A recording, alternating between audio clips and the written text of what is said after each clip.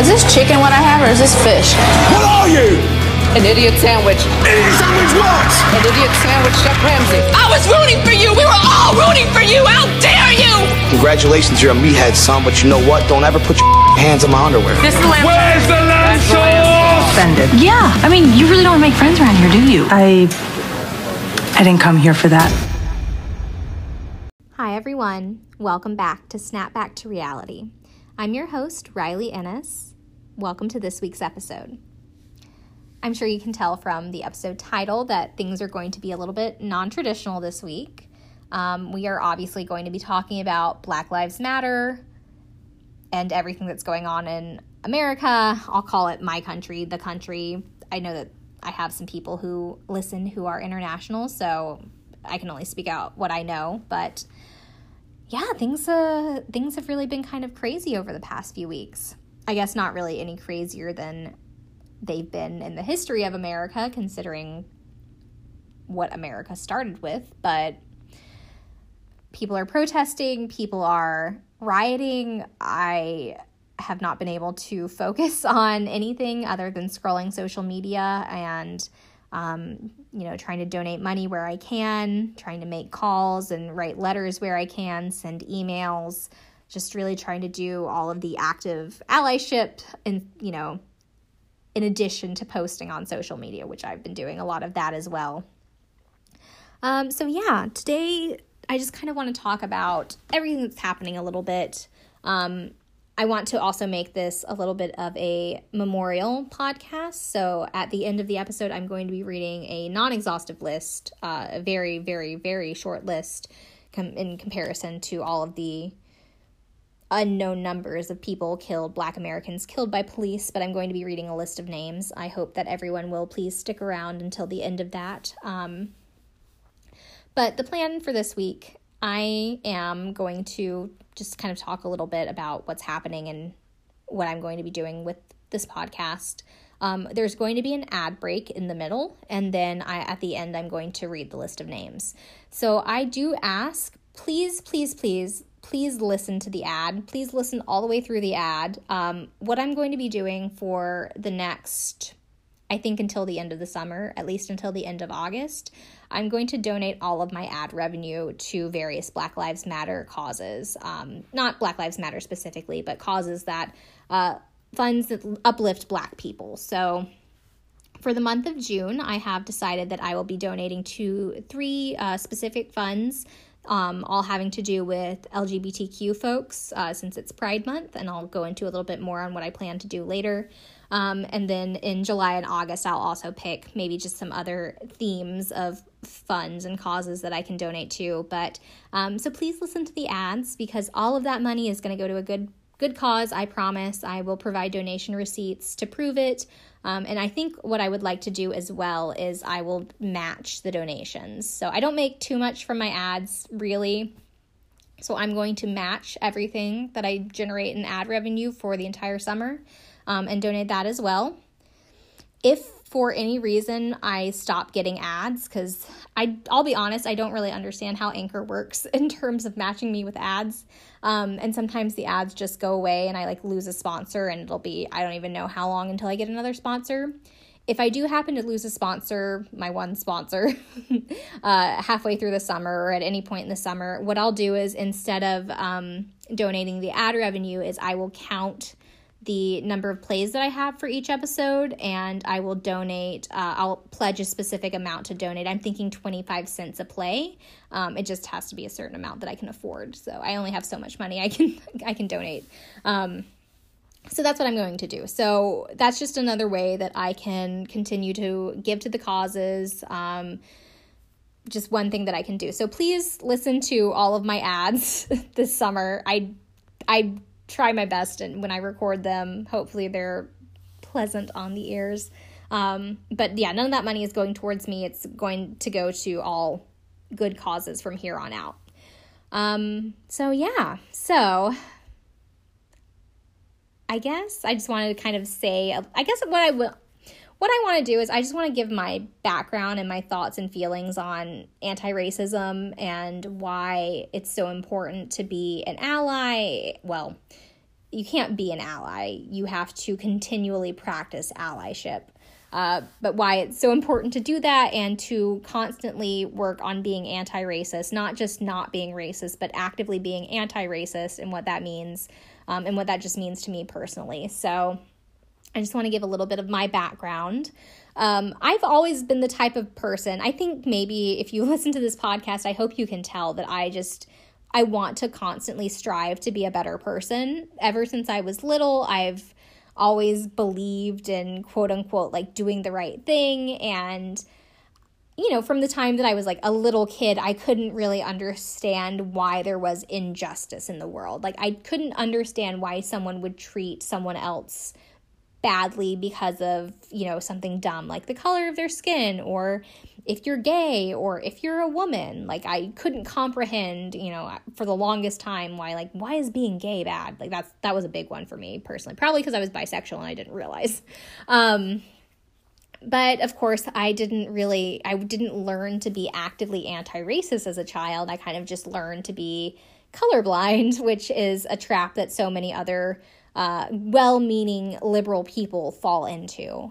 So in my color blindness, especially in middle school and high school, I thought that since I wasn't racist, I wasn't like actively racist. I didn't think bad things about Black people. I didn't hate Black people. I didn't think white people were inherently better Black people. Like I didn't consciously have those thoughts. I thought that I could make jokes and say stupid things and that would be okay because I didn't hate the person. It was just a funny joke. Ha ha, we don't mean it. So I have some really like shameful memories of things that I said and did in high school just because I thought that they were acceptable. And, you know, I would rap, like if I was singing a rap song, I would say the N-word along with it and things like that. That I grew up and I learned was just not acceptable. So these are all things that I've done in my past that I do want to be accountable for. You know, I want to recognize that I've definitely done some really racist things in my past. It's good that I'm not trying to like run for president or anything. Well, I don't think I ever put anything out on the internet too. I think by the time like I was on Facebook, I was not using the N-word or anything like that. It was when I was a little bit younger than that. Thank goodness. But, you know, I don't want to say that I've been the perfect person. I've definitely made some mistakes in the past because of my internalized biases and not realizing how to be anti-racist, I'll say. But it wasn't until I got to college that I really started on this journey of wanting to actively like dismantle my own internalized white supremacy and be anti-racist. There are a few moments in college that I can specifically think of, probably the first being my freshman year when I read Feminism is for Everybody by Bell Hooks. That's one thing that I'll say. There's been a lot of really great conversation surrounding like books that people should be reading right now if you want to be anti-racist. I think Feminism is for Everybody really needs to be on everyone's list as well, especially if you are just starting out in terms of understanding privilege. I think Feminism is for Everybody really lays out like intersectionalism really well and kind of just, everything is connected. It's all connected, and really like race ties it all together too. So I think by learning about the different intersections of, you know, identity, gender identity, sexual orientation, race, socioeconomic status, I think, I haven't read Feminism is for Everybody in quite a while. It's been, I don't know, probably 8 or 9 years since I read it in full. But I remember reading that and that being something that was really eye-opening for me and transformative for my feminism and really taking me from being a white feminist into taking the next steps to become an intersectional feminist. So that's something that really helped me kind of take the first steps on my anti-racism journey. And then, of course, 2014 with the Ferguson riots, that was a big moment just because that was another really big moment on social media where everyone was talking about race and racism and privilege and police brutality. And I guess the thing that's different now as opposed to in 2014 is just that people seem to actually be talking more radical than they were in 2014. I definitely remember there were a lot fewer people who were having the conversations that they're having now. There were a lot fewer people that seemed to be willing to recognize their own complicity complicitness in white supremacy, privilege, internalized racism. It seemed like a lot more people were rationalizing, property over people's lives, saying, like the riots are horrible, that sort of thing. Of course, there's a lot of this rhetoric going on now in 2020, but it seems like there are more people pushing back against that than there were. And I'll even say that I've noticed, like, I almost cried when I saw this. There was, like, a kid that I went to middle school with, which you've heard me talk about. I'm from South Carolina. He's what's known in South Carolina as a good old boy. Like, he's a good old boy. He's, I don't want to call him a redneck. Like, he's just kind of a country boy. And even, like, this kid that I knew from middle school that grew up, like, playing baseball in the fields of, like, South Carolina was posting about police brutality and how, like, George Floyd's murder was absolutely a murder and how he couldn't understand how anyone would disagree with that.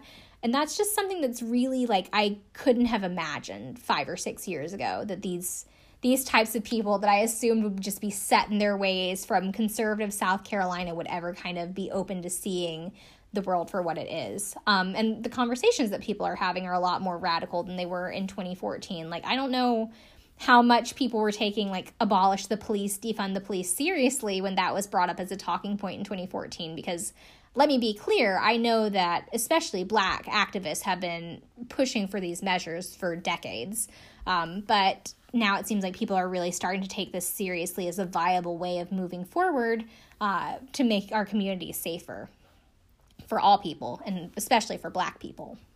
So 2014 was also quite eye-opening for me, just seeing the conversations and surrounding Ferguson and the deaths of Michael Brown and Eric Garner, Tamir Rice. I mean, so many innocent people that just were brutally killed in 2014. 2015 with Sandra Bland as well, of course. That's just horrible. So that kept me awake, I guess. And then in 2015, I had the opportunity to go on a couple of different experiences. The first was a diversity and leadership retreat that I took. I had to apply for it and be accepted. I specifically applied for it twice because I was not accepted the first time. And that was really incredible. That was just like another incredible opportunity where I guess it's like it was me seeing feminism is for everybody played out in real life. Like, it was me really getting the opportunity to meet all of these various people from all of these different walks of life who had these various intersecting identities, some that were very similar to mine, some that were very, very different, and just really have these open and honest conversations with other people about how these intersections affected their lives and affected their identity. So that was really incredible. It taught me a lot about anti-racism and how to be a better ally, practice better allyship. And then I think, based on the timing that I can remember, must have only been a few weeks after that, I went on a study abroad where it was African Americans in Paris was the name of the class, and it was a 1-week study abroad over spring break.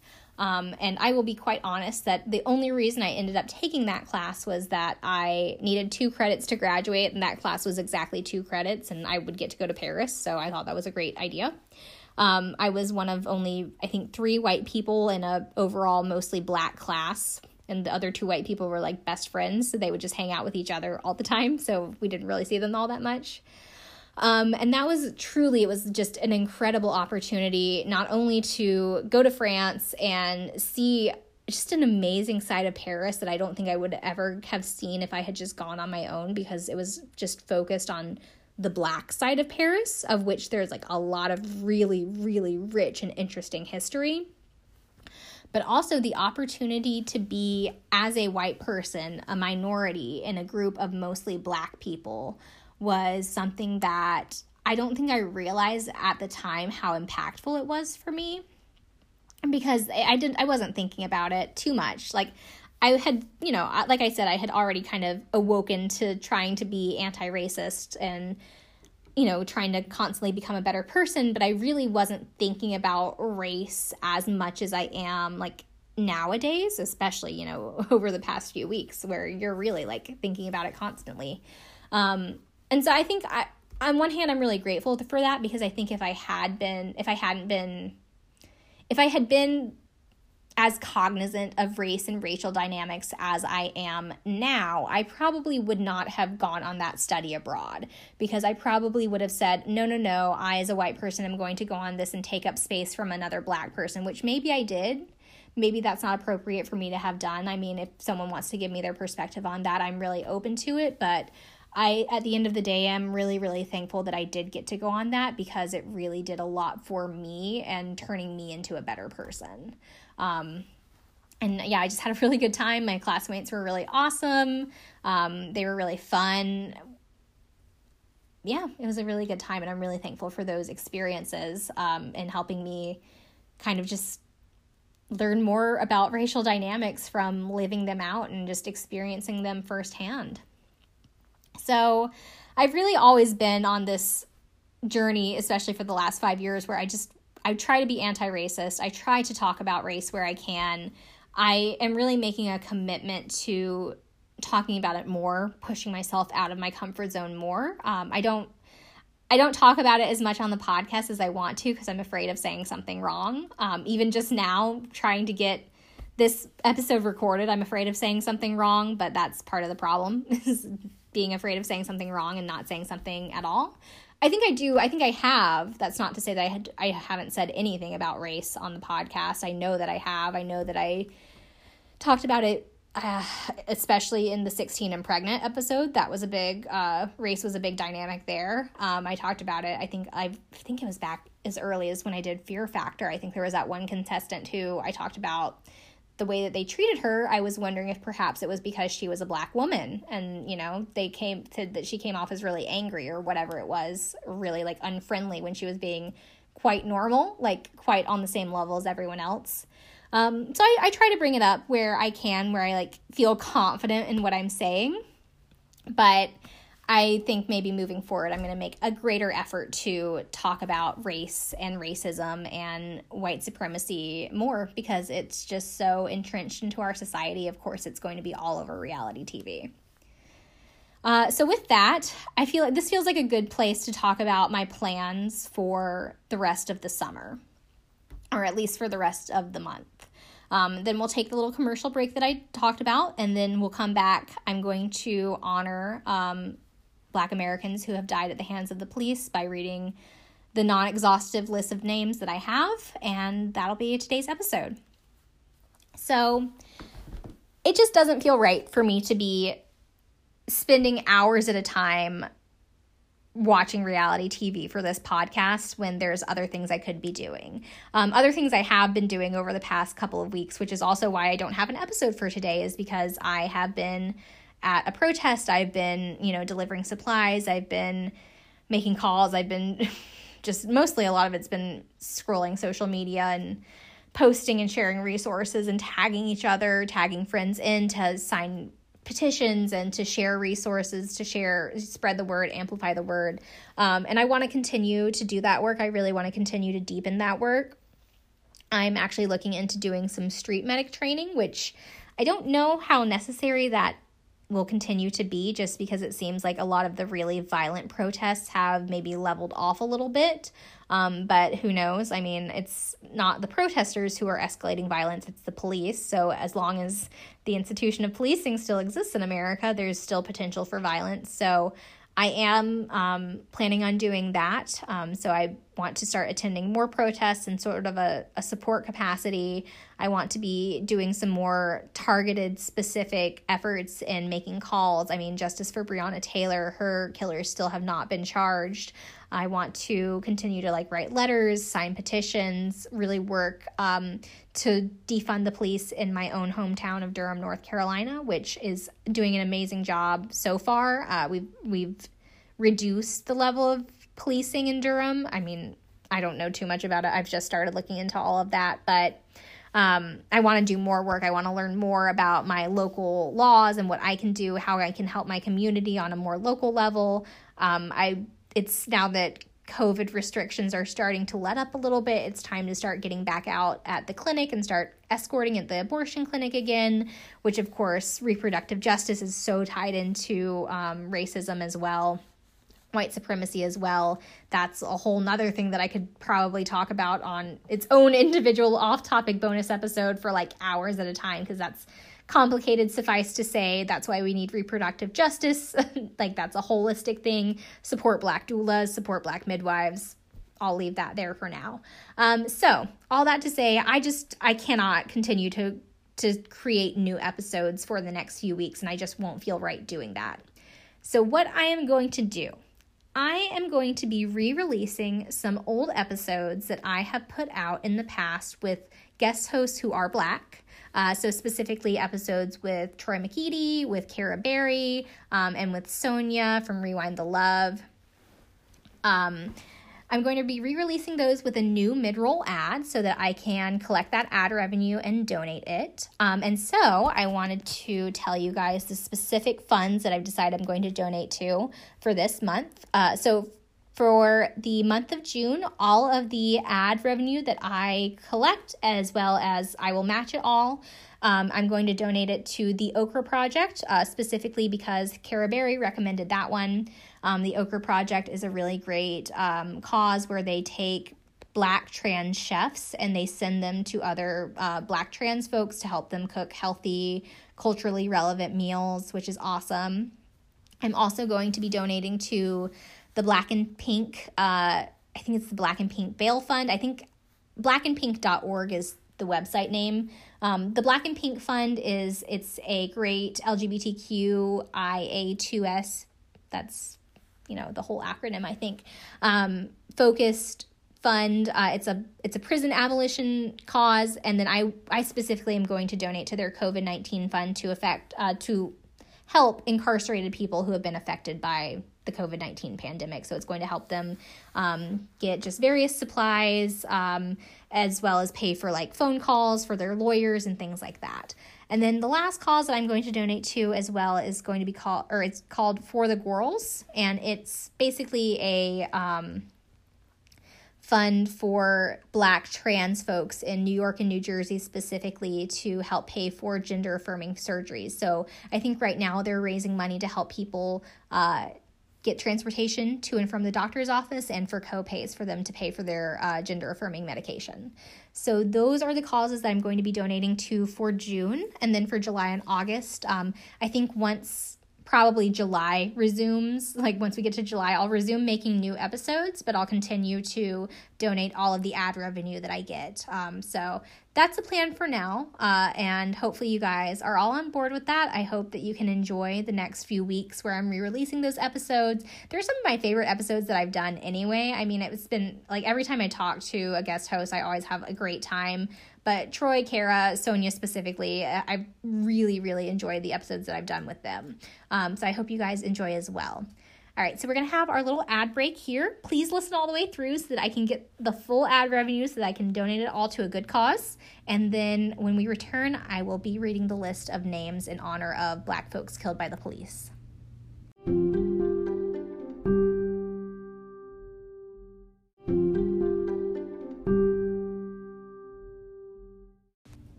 Eric Garner, John Crawford III, Michael Brown, Ezell Ford, Dante Parker, Michelle Casso, Laquan McDonald, Tanisha Anderson, Akai Gurley, Tamir Rice, Romaine Brisbane, Jeremy Reed, Matthew Ajibade, Frank Smart, Natasha McKenna, Tony Robinson, Anthony Hill, Maya Hall, Philip White, Eric Harris, Walter Scott, William Chapman II, Alexia Christian, Brendan Glenn, Victor Manuel La Rosa, Jonathan Sanders, Freddie Blue, Joseph Mann, Salvato Ellswood, Sandra Bland, Albert Joseph Davis, Darius Stewart, Billy Ray Davis, Samuel DeBose, Michael Sabby, Brian Keith Day, Christian Taylor, Troy Robinson, Ashams Farrow Manley, Felix Kumi, Keith Harrison McLeod, Junior Prosper, Lamontez Jones, Patterson Brown, Dominic Hutchinson, Anthony Ashford, Alonzo Smith, Tyree Crawford, India Kager, Levante Briggs, Michael Lee Marshall, Jamar Clark, Richard Perkins, Nathaniel Harris Pickett, Benny Lee Tigner, Miguel Espinal, Michael Knoll, Kevin Matthews, Betty Jones, Quintonio Legrier, Keith Childress Jr., Janet Wilson, Randy Nelson, Anthony Scott, Wendell Celestin, David Joseph, Callan Roquemore, Deshaun Perkins, Christopher Davis, Marco Loud, Peter Gaines, Tori Robinson, Darius Robinson, Kevin Hicks, Mary Trujillo, DeMarcus Samir, Willie Tillman, Terrell Thomas, Slillville Smith, Alton Sterling, Philando Castile, Terrence Crutcher, Paul O'Neill, Alteria Woods, Jordan Edwards, Aaron Bailey, Ronell Foster, Stephon Clark, Antoine Rose II, Botham Jean, Pamela Turner, Dominique Clayton, Tatiana Jefferson, Christopher Whitefield, Christopher McCorvey, Eric Reason, Michael Lorenzo Dean, Breonna Taylor, George Floyd. Thank you all for listening this week. I'll talk to you again in July. Bye, everyone.